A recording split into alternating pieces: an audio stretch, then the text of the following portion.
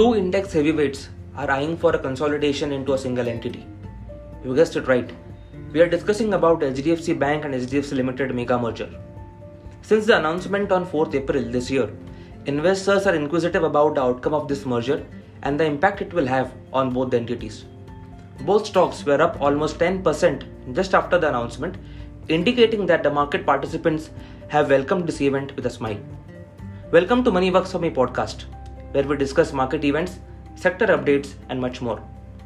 Today we have with us our equity analyst, Mr. Hrishikesh Bise, and we are going to try to uncover the nitty-gritties of this event for retail investors. Disclaimer: HDFC Bank and HDFC Limited are our portfolio companies for a long time, and our clients and employees might be owning either or both of the stocks in their portfolios.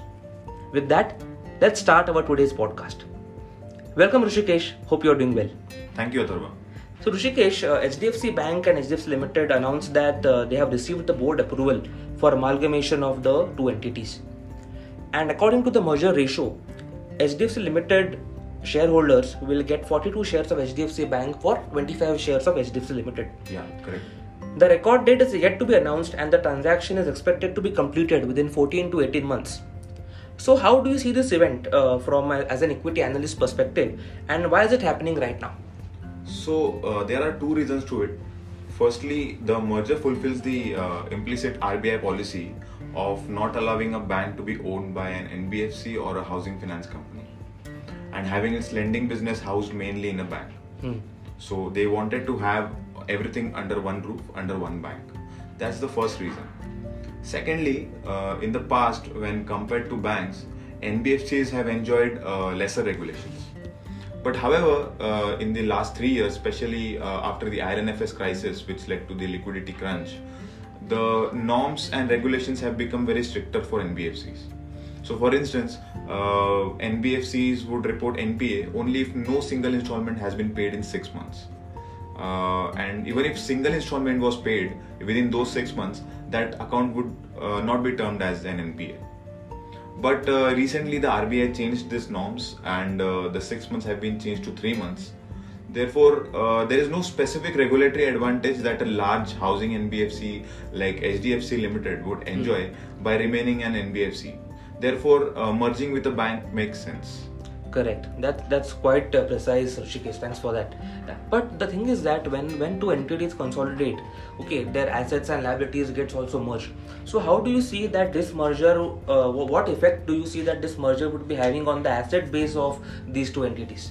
So, talking of two entities, anyways, the HDFC Limited is going to be merged with the HDFC Bank. So, what we are going to stare at after the merger is the asset base of HDFC Bank. So, let's talk of HDFC Bank's loan book. So, the merger will increase the share of mortgages in HDFC Bank's loan book. So, HDFC Bank has not had material portion of home loans and mortgages on its loan book. So the default rates for the home loans are generally lower, which will therefore improve the overall asset quality of HDFC Bank's asset. But then for HDFC Bank, a higher share of mortgage business, which is about 33%, could be margin dilutive because generally the yields on the home loans is lower as compared to the other like personal loans or auto loans. But risk-adjusted margins will still be healthy, and also the tenor of the loan book itself will increase because the mortgages are generally high-term loans. Yes, correct.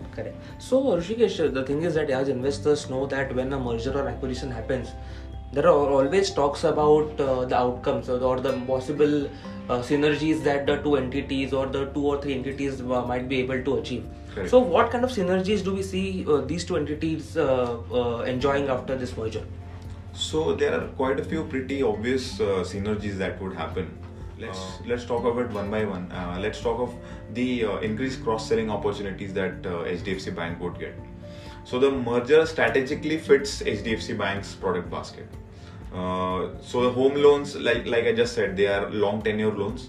So this provides banks the opportunity to cross-sell unsecured, low tenor and profitable credit to the customers during the loan repayment cycle. Yeah. So they onboard a lot of customers on their in their ecosystem, and those customers would then be open for the avenues will be opened up for the cross-selling the other products to those customers, and those customers will be with you for a very long time. Certainly, yeah. So this will drive up the lifetime value of the customers.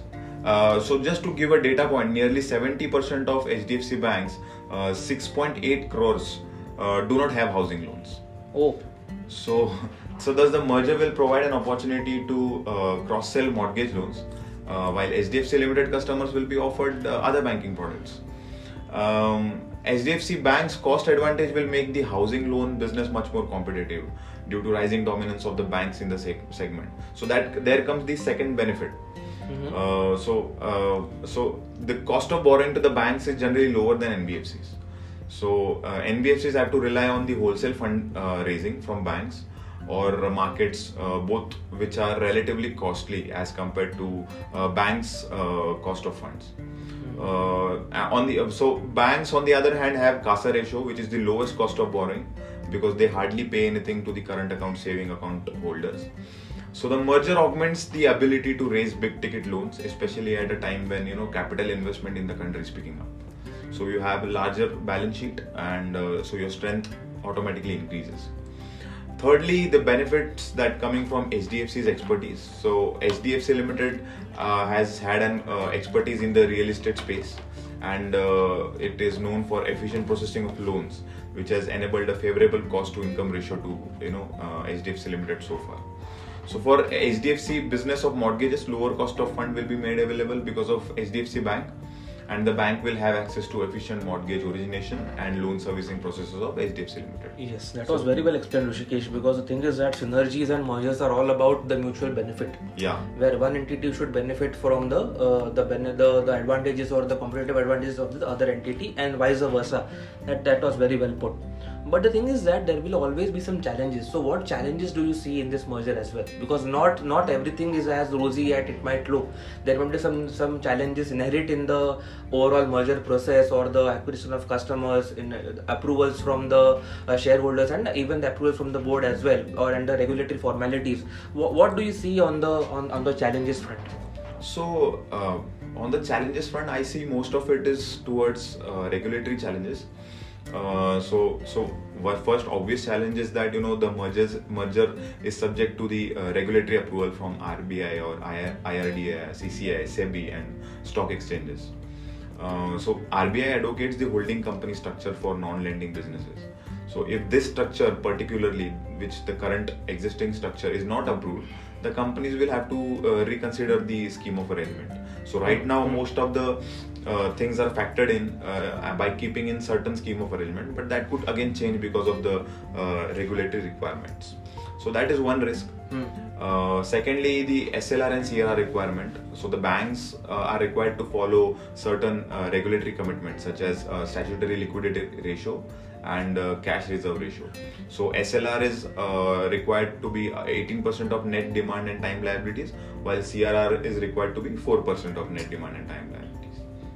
So this merger will require higher appropriation for SLR and CRR, which would lead to impact on the return on assets, because these SLR and CRR, the money kept under SLR and CRR, it is mostly low yielding securities.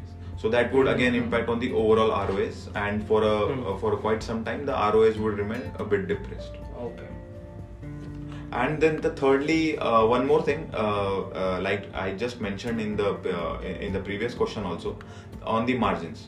So the merger may lower the net interest margins due to inculcation of mortgages in the HDFC Bank's loan book. So mortgages, just like I mentioned, generally have a lower default rates and lower margins also, because of its secured nature. Yes. So you don't have a lot of people defaulting on the home loans, and the interest rate on the home loan also is very low.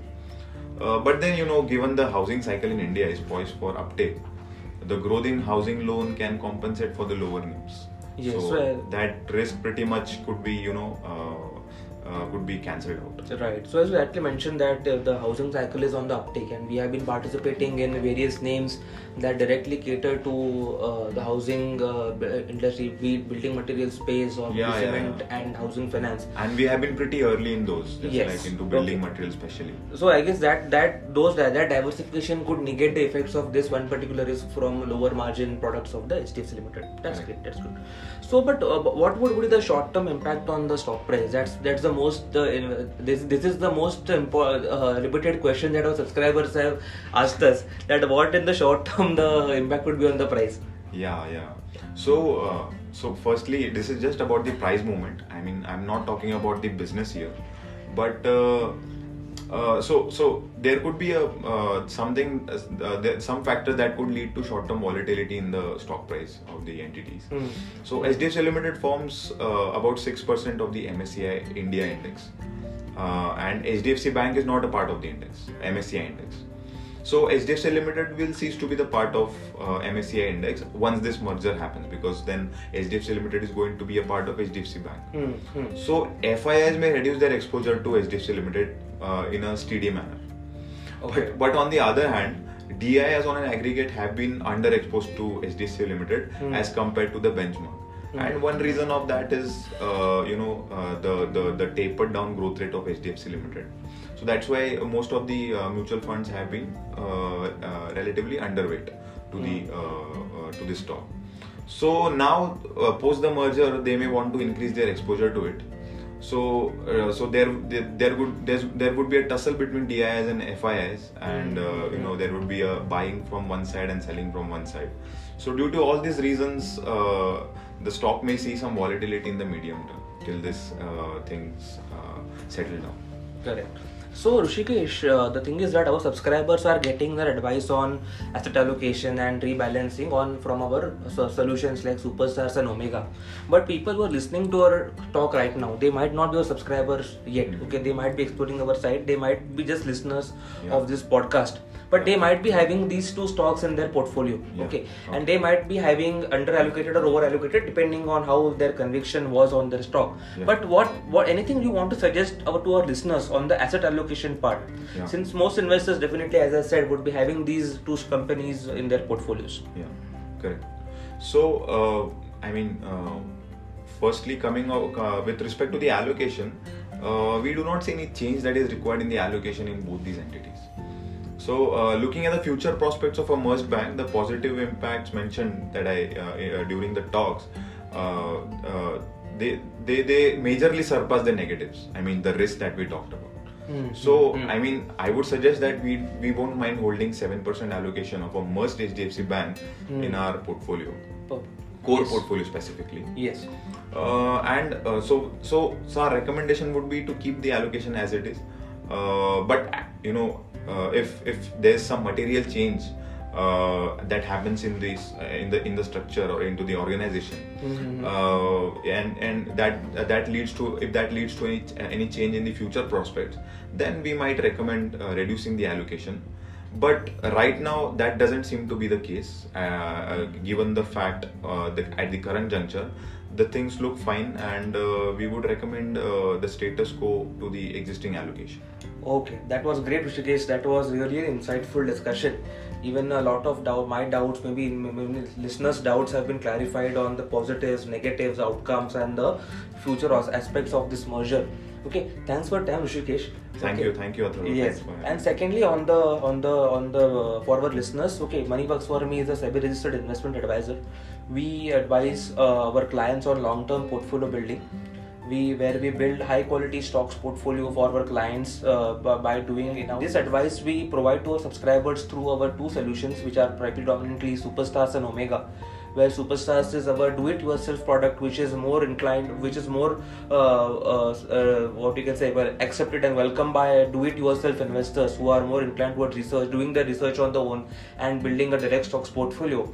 On the other hand, where we have the Omega, which is a portfolio advisory solution, where we charge almost close to a direct mutual fund plan, which is very competitive in the entire industry and which is mostly welcomed by business owners, entrepreneurs, professionals at high level management who do not have the time to dedicate to do-it-yourself investing and all the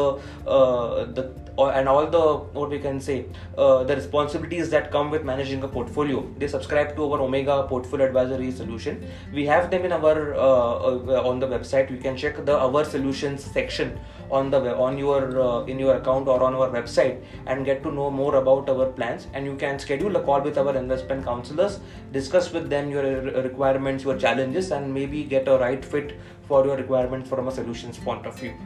Thank you for attending this podcast. Rishikesh and Atharva signing out. Thank you. Have a great day.